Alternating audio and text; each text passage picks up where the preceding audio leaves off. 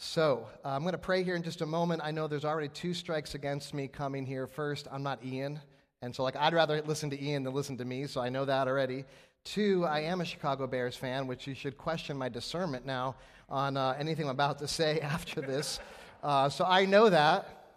But third, and this is the reason why I'm confident to stand here today, is because we share a gospel together. We share the good news of Christ together. And so I'm going to rally us this morning around 1 Samuel. You might not be super familiar with this book. I wasn't as familiar with this book as I wanted to be when I started preaching through it. It's a fantastic book. And you're going to see clues and echoes throughout this passage today. You should just have your mind already tuned to see clues and echoes of things coming in Christ in the New Testament as we read this today. So would you just join with me and pray one more time and ask God's favor now? Thank you, God, for this awesome morning, this Sunday, to gather as your people and to do it in unity because we're in Christ together. What a joy. Thank you for bringing every person here who's physically here, those who watch online. Lord, we pray that you would bring your Holy Spirit to bear this morning, to give me words. Lord, I do not trust in any of the words that have already been prepared. I trust in you. Lord, I know you know the needs of this church and these people that sit here today. And so would you personally encounter every person today with your Spirit through the mechanism of this sermon based on the truth of these holy, inspired words from 1 Samuel so that we would rally together around the gospel one more time today. In Christ's name we pray. Amen. Amen. So when Monday morning hits, whether you go to school or whether you go to work or whether you are grocery shopping, whether you pick up the phone and call a friend, you're likely to encounter this question from the person you're talking to. What did you do this weekend? Right? Common question. You want to find out what happened. What did you do? You want to share what you did, right? And there's a lot of answers to this question. None of them are right. None of them are wrong, right? So there's nothing. I did nothing this weekend. I just chilled. Maybe if you're in college, you're like, I slept in till 2 p.m. Maybe you went to the movies with some friends. Maybe that's what you did this weekend. Maybe you watched the Bears pull off a surprising upset of the Philadelphia Eagles. Likely not. Likely that did not happen this weekend. Maybe you read a good book. Maybe you went to the park and played bocce ball. Maybe you went to a wedding or played Modern Warfare all night long with your friends. Here's one thing that you almost never hear. What did you do this weekend? Oh, me? I picked up weapons and I went to battle. Not a common answer, right? Not the most popular pastime. I took up arms and I went to fight. It was gruesome. You should have seen it. But think about it. That's actually what happens every single time the church gathers together in Jesus' name. That's what happens every single Sunday. When we gather together, when God's people gather together, we are actually going into battle. Now, let me just tease this out because this might seem a little hokey, but think about it with me for a second. What exactly is a battle? I looked it up. Here's how Webster defines it. A battle is an extended contest, a struggle, or controversy. A battle is a combat between 2 persons or 2 parties. A battle is engaging in a fight or a struggle. That's exactly what happens here every Sunday at this church. Hopefully not in the ladies' bathroom. Hopefully it's not happening in the children's ministry check-in line, but it's happening every single Sunday, not against one another, but when we come together as God's people in Christ's name, we are engaging in a fight and in a struggle, listen, to believe what God says is true. That is an active battle that you are waging as a Christian. You are engaging in a fight to believe that what God says is true. You're fighting to believe that what's true is more sufficient than the lies that you tell yourself or you tell your friends or they tell you all week long. You're combating lies with truth. It is a struggle against sin. It's a struggle against an enemy that wants to destroy us. It is not an easy task. It takes effort. It is, in fact, a battle. The battle is this: will you conquer or will you be conquered? Will you conquer or will you be conquered? That is the question that is being asked and answered by you every single week, really every single day, and every single moment. Now, lest you think I'm just making this up, the New Testament actually describes the Christian life in these terms. I'm going to give you 3 scriptures just to help you feel the importance of this before we hit 1 Samuel.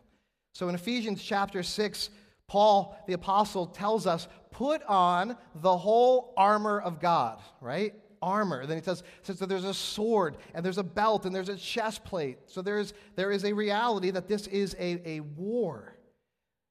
Then in 2 Corinthians chapter 10, he says, we are not waging war according to the flesh, but the weapons of our warfare. And so you can see that this is a metaphor for doing battle. So that's what we're doing this morning. We're doing battle together. We're going out to battle. We're going to do it through 1 Samuel. Now, what we're going to see in 1 Samuel chapter 11 is a physical battle. They're actually taking up swords and arms, and they're fighting. But the main issue that we see here in this passage is the same battle that we fight today. And here it is again. Will you conquer, or will you be conquered?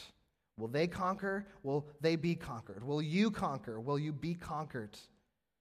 And so we're here now in 1 Samuel. I want to just briefly explain. I'm going to give you the 1-minute summary since I preached this in a series, so there was context. I'm going to give you the 1-minute summary of 1 Samuel to bring us up to chapter 11, okay? So Samuel, first 7 chapters of Samuel revolve around the life of Samuel. He's born to Hannah. He becomes God's judge. So we're transitioning in the life of the nation of Israel from judges now to a king. And Samuel becomes this judge that's raised up. And in chapter 8, the nation begs Samuel to go before God and ask for their own king who's going to be just like all the other nations. And there's this really, really interesting line at the end of chapter 8 when it says that the people refused to obey the voice of Samuel, and they said, there must be a king over us, that we also may be like all the nations, and this, that our king may judge us and go out before us and fight our battles. That's what the king's supposed to do. He's supposed to lead and fight the battles on behalf of the nation. And so they beg God for this. And even though it's a disastrous plan, and God knows it, he's going to give it to him anyway. Chapter 9, there's this character named Saul. That's who we're going to be looking at today. And Saul goes looking for his donkeys that got lost and finds himself connected to Samuel, where he is anointed as the new king. But that's not the only thing that happens. Then in chapter 10, they bring him before the entire nation, and they draw lots to see who's going to be the king, even though he's already been anointed. And sure enough, wouldn't you know, it's Saul. Saul is now the king. In the end of chapter 10, Saul has become the king over this nation. And the ending of chapter 10 is really important as we come to chapter 11. They cry out, long live the king, verse 24 of chapter 10. And some people went away and said, how can this man save us? And they despised him and brought him no presents, but he held his peace. Saul goes back to his hometown like every good king would. No. I mean, most kings would set up shop in the palace, right? And so he goes back to his hometown, and there's this awkward ending. And so we're left coming in chapter 11. They've got a king, but they're not, who's supposed to fight their battles, but they're not exactly sure if he's up to task. So that's the 1-minute summary. Let's look at chapter 11. We're going to see 3 scenes this morning, beginning first with this kingdom that's now been established being threatened. So read with me in verses 1 through 4. Right, so Saul is now the king, and then chapter 11. Then Nahash the Ammonite went up and besieged Jabesh Gilead. And all of the men of Jabesh said to Nahash, make a treaty with us, and we will serve you. But Nahash the Ammonite said to them, on this condition I will make a treaty with you, that I gouge out all your right eyes, and thus bring disgrace on all Israel. The elders of Jabesh said to him, give us 7 days respite, that we may send messengers throughout all the territory of Israel. Then, if there is no one to save us, we will give ourselves up to you. When the messengers came to Gibeah of Saul, they reported the matter in the ears of the people, and all the people wept aloud. In the book of 1 Samuel, there's a lot of fighting happening. There's a lot of battles. Most of them are with the Philistines. The Philistines are from the west. And now here in this text, we see a new group of people, the Ammonites, who are from the northeast. And it's the first time we've seen them here in 1 Samuel, but they're actually long-standing enemies of God's people, reaching all the way back to the book of Genesis and the days of Lot. We see the Ammonites appear again in Deuteronomy. They're enemies of the land. They stand against God. They repeatedly show up in the book of Judges, and God is against the Ammonites. And so here, as we begin chapter 11, we meet Nahash. Nahash is a bad dude. Nahash wants to subjugate the entire nation of Israel under his kingship. He's got a plan. He's going to come in. He's going to besiege the city. He's going to take over. He's going to wipe everybody out. And he's telling them he's going to do this in advance. And so the men of the city come up with this awesome plan in verse 1. They come back to him and they say, "Make a treaty with us, and we will serve you." Now, just remember the context. I know it was only the 1-minute version, but the context of chapter 11 is they finally have their new king. Long live the king, the people were cheering at the end of chapter 10. They finally have the one who is supposed to go out and do battle for them. And here, without any other options, they quickly come underneath this servanthood of Nahash. They abandon their loyalty to Saul. They abandon their loyalty to Yahweh. They come up with this plan. If you don't kill us, we will serve you. You will be our king. Very similar to the way that we operate even today, right? Some circumstances comes our way. We're like, I'm all in for Jesus. Jesus is Lord, we've sung this morning. And then circumstances come our way, and then we're like, whatever it takes to get out from underneath that, I'm willing to do. Well, Nahash proves to be just as skilled in negotiating as he is at war. He makes them this offer that they can hardly refuse. He says, "I will make a treaty with you." Hey, good idea. Here's the terms. "I will gouge out your right eyes and bring disgrace upon all of Israel." Now, when I first read that, I actually laughed until I realized and remembered this is real. This is history, right? Like we're not reading a fake a Marvel superhero story. This is real. They have two options. They're either going to be wiped out, completely destroyed, or they're going to have their right eye plucked out. I don't know how valuable your right eye is to you. I'm assuming that it's pretty valuable to them, and that they're probably thinking, what's behind door number 2, right? Because we made this option here, and then it got backfired on us. They have no leverage whatsoever. And it's like as if Nahash is just toying with them. Like, I'll give you a week. They're like, please give us a week. And he says, I will give you a week. And if there's no one to save us, they say, we'll give ourselves up to you. And so he's got them now scrambling across the countryside in order to do what? Look at verse 3 with me again. Then if there's no one to save us, to save, to rescue, right? You hear the whispers of what's coming into the New Testament through this. If there's no one else to save us, we will give ourselves up. And now this is the backdrop for the entire story. Will anyone be the Savior? Will anyone come and help them conquer? So the news begins to spread. It goes to Gibeah. That's where Saul is. That's where Saul lives. And look at what the people do. All of the people wept aloud, verse 4. Now, the king, Saul, is there in their city with them. And they get this news, and they don't respond with like, oh yeah? Well, look at this guy over here, right? They weep. So no one here has any confidence whatsoever in the king who was just appointed. Nahash has no fear of Saul. The people who he came across in Jabesh Gilead, they have no confidence in Saul. Even the people of his own hometown have no confidence in him whatsoever. He is a weak leader in their sight. They begin to weep. Otherwise, you would think they would immediately call Saul. But no one calls Saul. No one thinks that Saul, the anointed king, can do anything to save. And so they're looking for someone. Can anything else save me? Can anything else save me? Will anything else deliver me? How often do you do that in your life? You know who the king is. You know who the one that saves you is. And then things come into your life and you're like, yeah, but trusting Jesus is really hard. Can anything else save me? Can I get some more money? Can I get someone else to come in and you're making plans? It exposes their lack of faith. Verse 5. Look at 5 with me. Now behold, Saul was coming from the field behind the oxen. Now this is what I love about the Old Testament, because you read that sentence and you think, there's nothing there, right? There's nothing there. It's just a detail.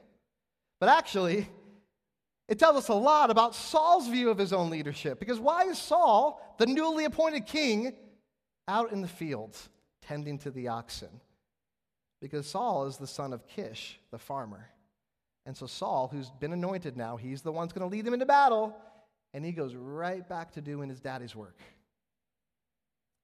Saul hears this news, and he says, "What is wrong with the people that they are weeping?" So they told him the news of the men of Jabesh. Now Saul hears this news just like every other citizen in the land. Think about how you would hear this news, right? No one will step up. No one will step up to save. You're going to lose your right eye. Who are crying, they're thinking about their future, they're wondering what's going to take place. Every other citizen responds this way. Notice Saul's reaction to the present threat. He doesn't cry. We're going to look in verse 6. He doesn't weep. He doesn't pout. He doesn't suck his thumb in the corner and cry out for his mommy.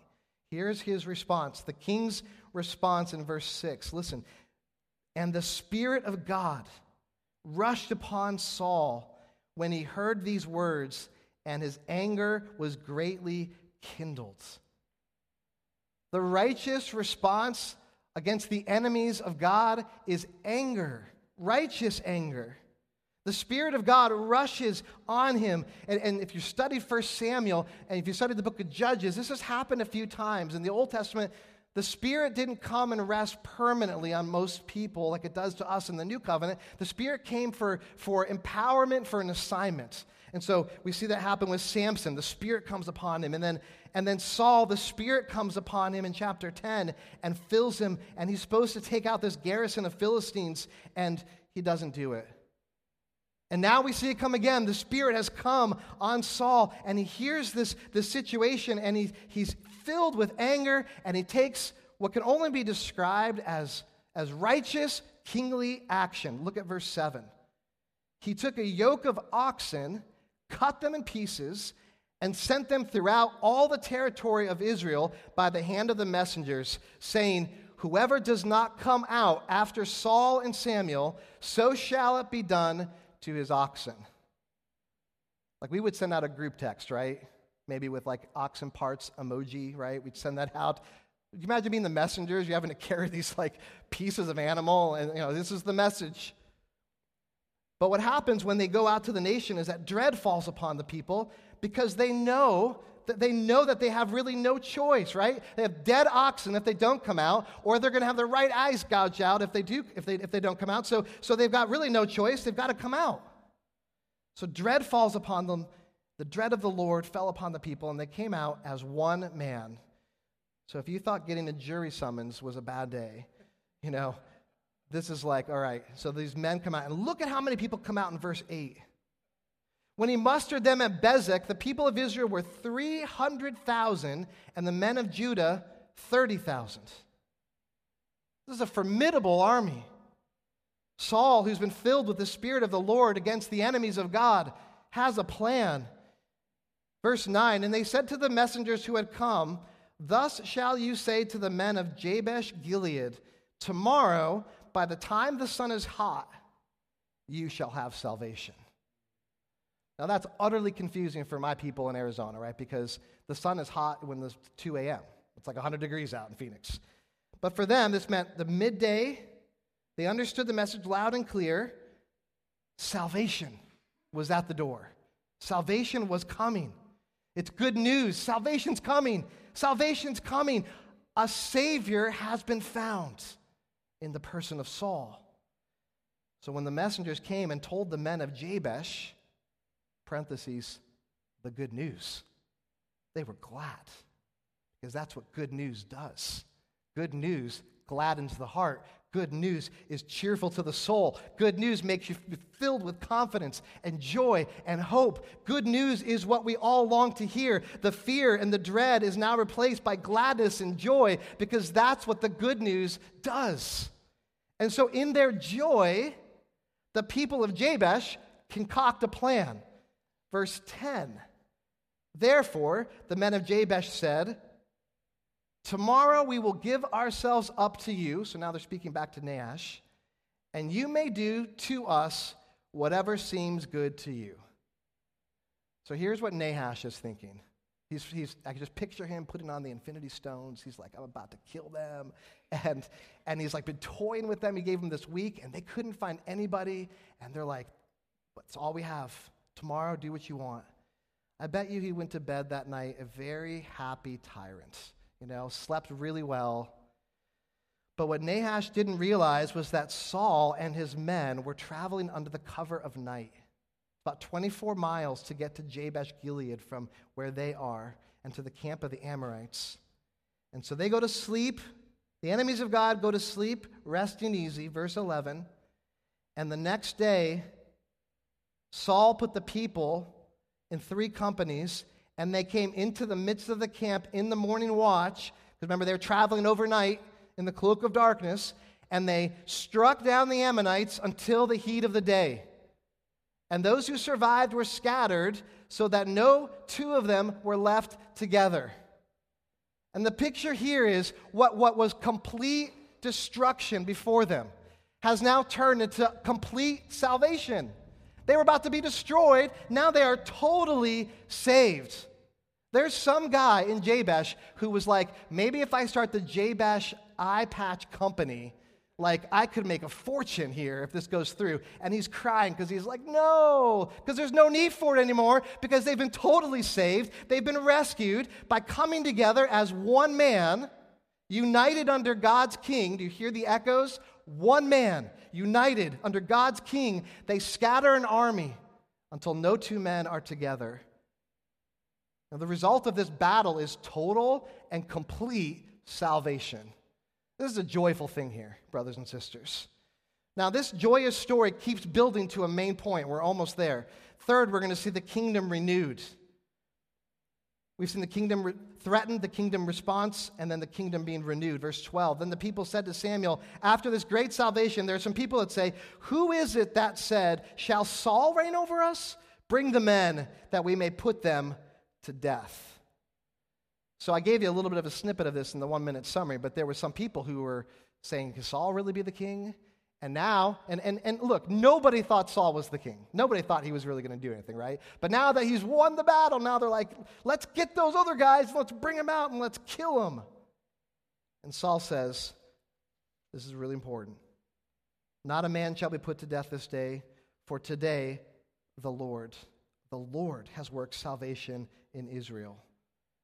Saul understood what we must understand, which is that the Lord has won the victory.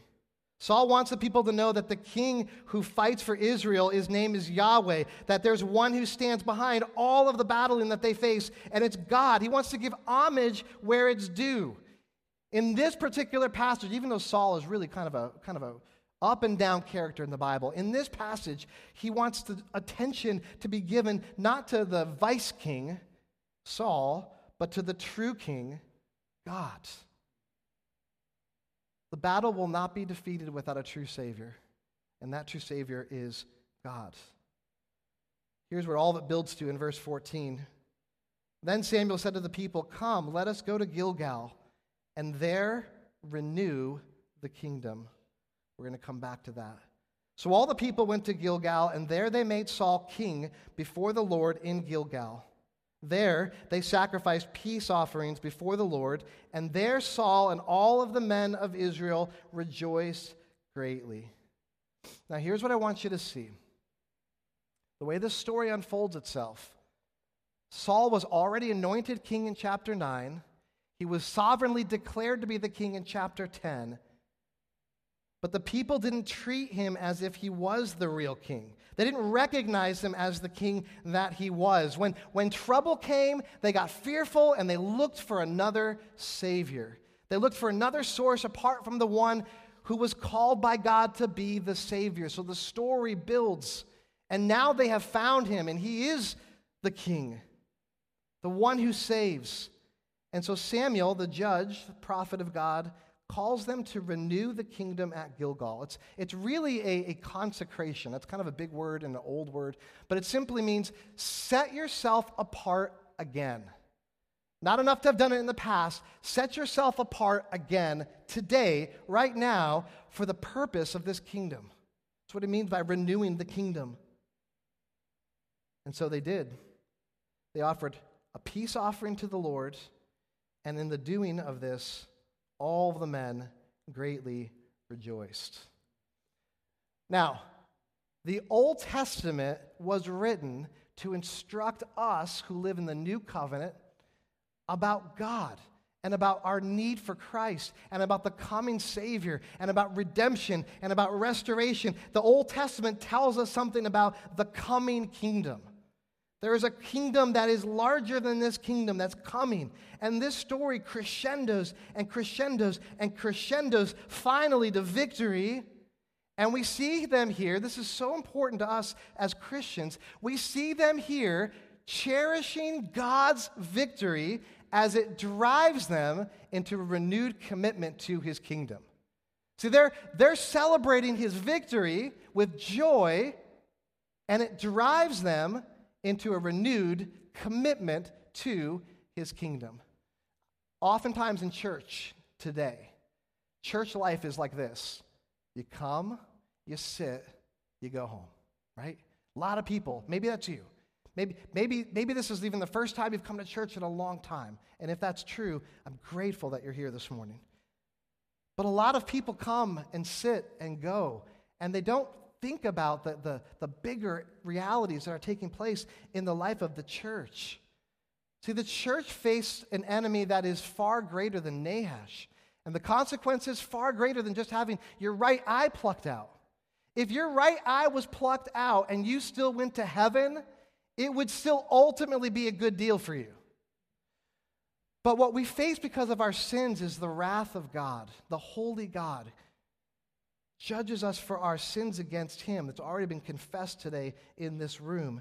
There is a penalty to pay for these sins, and you either pay it yourself on the final day, or Christ has come to offer himself as a sacrifice of atonement for your sins, so that God's wrath against Jesus would be counted as the total and decisive victory against your sins, so that you could cheer and celebrate with joy in the good news of this gospel.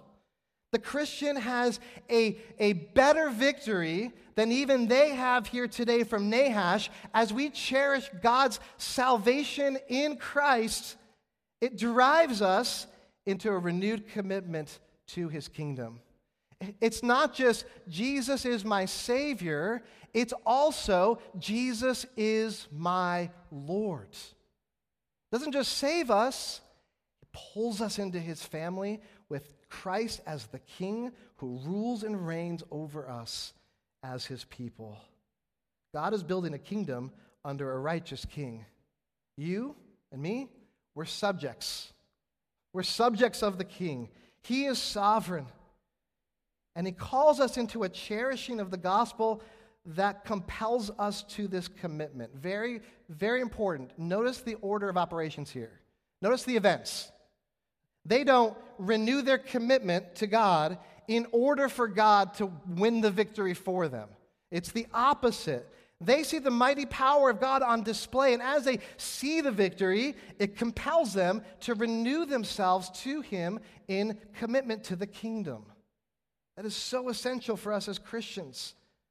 This narrative, even though it's Old Testament and it's got weird names and an old story, it's absolutely dripping with gospel application for us today. So you showed up today.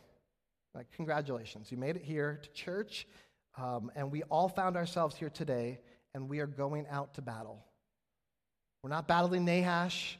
We're not battling Ammonites or Philistines, but in a very real way, you have a battle that you're facing even now, and it's not your in-laws, it's not your boss, it's not the place where you live, it's not the career path you've tried to get into and it's shut down on you.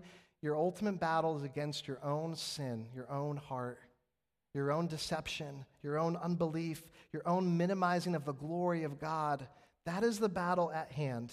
Will you conquer your sin, or will you be conquered by it? Now, there's two ways that this battle can go terribly wrong. I want to talk about them just briefly. First is that you just deny the existence of the battle altogether.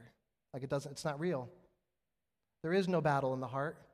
You're showing up here today and this is pretty foreign to you maybe, or you've never thought about this before, or maybe you're just like, life is really not that hard. It's more of a staycation than a war zone. And that's exactly what the enemy wants you to think. The enemy in Scripture, the sin of your heart, Satan who prowls around like a roaring lion, I promise you, what he wants you to believe is that there is no battle at all. You're not even in the fights. You're not even trying. Your enemy will kick you when you're down. He will punch you where it hurts the most. He will show you no mercy. He will gouge out your right eye, and worse, he will lead you to hell. The enemy is real, the battle is real, and the stakes are high. Eternal separation from God and the loss of the joy that has been purchased for us in Christ. So 1 Peter 5 says that this enemy prowls around like a roaring lion, seeking someone to devour. And I just want to ask you, and I hope it's not, but is that person you? Is that person you? Because you're not even in the battle, you're not even aware. Second way that this battle can be lost is you try to fight the battle in your own strength. You're like, all right, I'm in the game, I'm fighting, I'm going to fight against my sin, and you try to do it with all of your power, and you miss something critical about Christianity. I want you to notice something from the text. Saul was out in the field until the Spirit of God came upon him. Saul in and of himself doesn't have the goods. But when the Spirit of God comes upon him, then God uses Saul by the Spirit to save. The Spirit is the power in Saul's life. The Spirit is the power in your life. Listen, the Spirit of God is the Spirit that rose Jesus from the dead, Ephesians tells us. That same powerful Spirit lives inside of you if you're a Christian. If you're a believer in Christ, you confess with your mouth that Jesus is Lord, you believe in your heart, and you're committed to following Him and learning His ways, then that same Spirit that empowered Jesus into the wilderness to suffer under the temptations of the devil, the Spirit that drove Jesus' ministry and miracles, the Spirit that took Jesus to the Garden of Gethsemane where he sweat drops of blood, the Spirit that walked Jesus up the hill of Calvary to take nails in his hands and into his feet and suffer the painful agony of being cursed in your place by the wrath of God, that same Spirit is yours. That same power is yours. And the battle is meant to be fought in the power of that Spirit.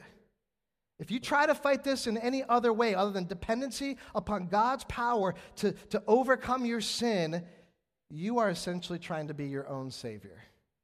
And if you're anything like me, even though you're from the East Coast and I'm from the West Coast, you've probably found you're not very good at saving anyone. You quickly come to the end of your strength. You quickly begin to look around for someone who can save. And then the good news blows into the Jabesh Gilead part of your heart. The good news of salvation is coming. That news comes to you and tells you that there is someone who actually can save, and that one is Christ. I don't know your story here this morning. Maybe you don't know Jesus. Maybe you've never heard this good news, this gospel. But here it is. Jesus lived a perfect, faith-driven life of obedience to the Father in the power of the Holy Spirit because you couldn't do it yourself. Jesus did it because you couldn't do it yourself. And so the joy that we have this morning is not that we take up arms and we go to battle and fight in our own strength. We cherish the victory that God has already accomplished on our behalf through Christ the King, the one who has come, the one who has died, the one who has been raised, the one who has ascended, the one who's coming back. We cherish the one who has done the victory for us, and our cherishing of this victory should compel us into a renewed commitment to the kingdom. What an amazing reality that God is committed to His kingly rule over you. He's protecting you from your fiercest enemies, and He's graciously leading you in the ways of the kingdom. Here's how I think about it. Even as real as I have a lot of problems in my life. A lot of them. I had 2 problems come up last night at 10:30 at night by text.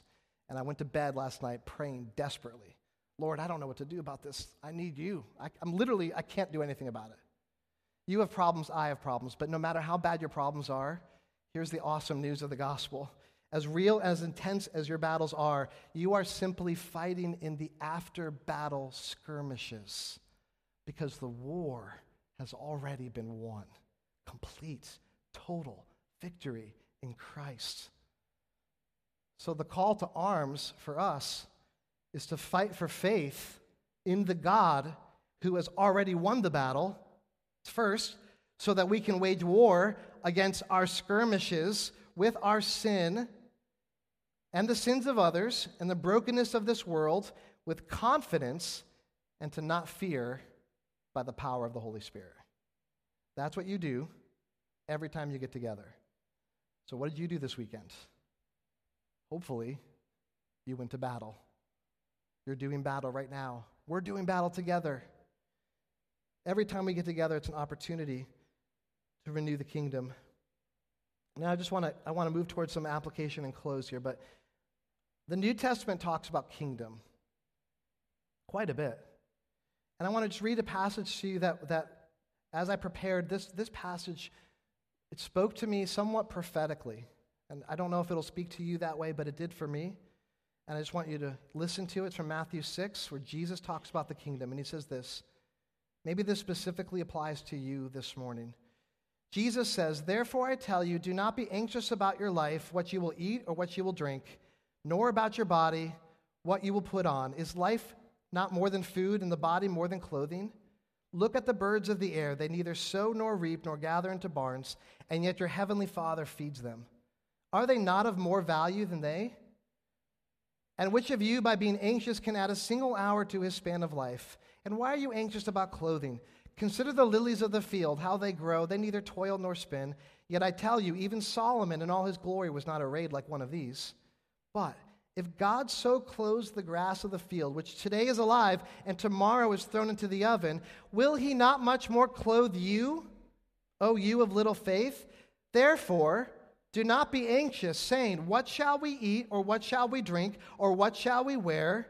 For the Gentiles seek after all these things, and your heavenly Father knows that you need them all." God the Father knows what you need. Specifically, intentionally, he knows what you need. So what should we as Christians be seeking? Verse 33, "But seek first the kingdom of God and his righteousness, and all these things will be added to you." The Christian is to seek the kingdom of God. Set your heart on God. Set your heart on Christ. Set your heart on God. Set your heart on God's providence, his intentionality, his purpose, his love. 1 Samuel 15 points us to Matthew 6 to seek first his kingdom. And if you're not in this kingdom, if you've not come under the rule of Christ, today is a day for you to experience salvation, to come into this kingdom of God. Nobody gets there by doing good works. We get there by trusting in the cherished victory of Christ. So what does it look like to live in the kingdom? This is the last thing this morning I want to hit. God's kingdom is his rule and his reign over his subjects, normally in a particular land. What's awesome about the kingdom of God is that his kingdom is multi-generational and it has no boundaries. So I'm in Phoenix in the kingdom serving the king. You're in West Philly, if it's a believer, in the kingdom serving the king. We're in the same kingdom together. And God's kingdom calls us to live a certain way. And I just want to exhort you as I close this morning 2 ways. 1, do battle against personal sin. Battle for holiness. The reality is that we're saved by grace, but we're not saved to just sort of like do nothing. We're saved by grace to do battle. So battle against your laziness, battle against your lust, battle against your pride, battle against greed by the power of the gospel. I know I was talking to Ian about this November month for the men of the church, and there's a personal growth project as you guys essentially do battle together. That's the kind of way that the kingdom gets lived out, in community together. So do battle in that way, and then secondly, you can serve this King wherever you are. I've been so blessed just listening to the different ministries that the church has. Not the formal ministries and then the informal ways that you serve Christ in this community. We're to build up this kingdom in service and in love. If we believe gospel doctrine and we submit to the King in the gospel, and it produces a cherishing of the gospel, and it produces a compelling drive to serve Christ in our holiness and in our efforts, there is literally nothing more powerful, more dynamic, more explosive in all of the earth than the local church. That is not hype, that is God's plan. So as you give yourself to bringing meals, as you give yourself to praying for one another, as you give yourself to serving, as you give yourself to sharing what you have with those who are less fortunate than you, as you give your expertise to bless those around you, under the rule of Christ, you are doing the kingdom work. You're doing battle. So I pray you've been encouraged this morning to do battle and to do it together. And Ian, thank you for letting me come and preach God's word. Let's pray together. Lord, we thank you that as we come to this time of communion, we're celebrating the kingdom that was inaugurated by the death of the Son who broke his body and let his blood be spilled on a cross so that we could become royal subjects of the King by faith, united in Christ, and now joined together in mission for the sake of advancing this gospel to the nations. Grateful for this church, Lord. Put your hand of favor upon them. Help them do battle. In Christ's name, amen.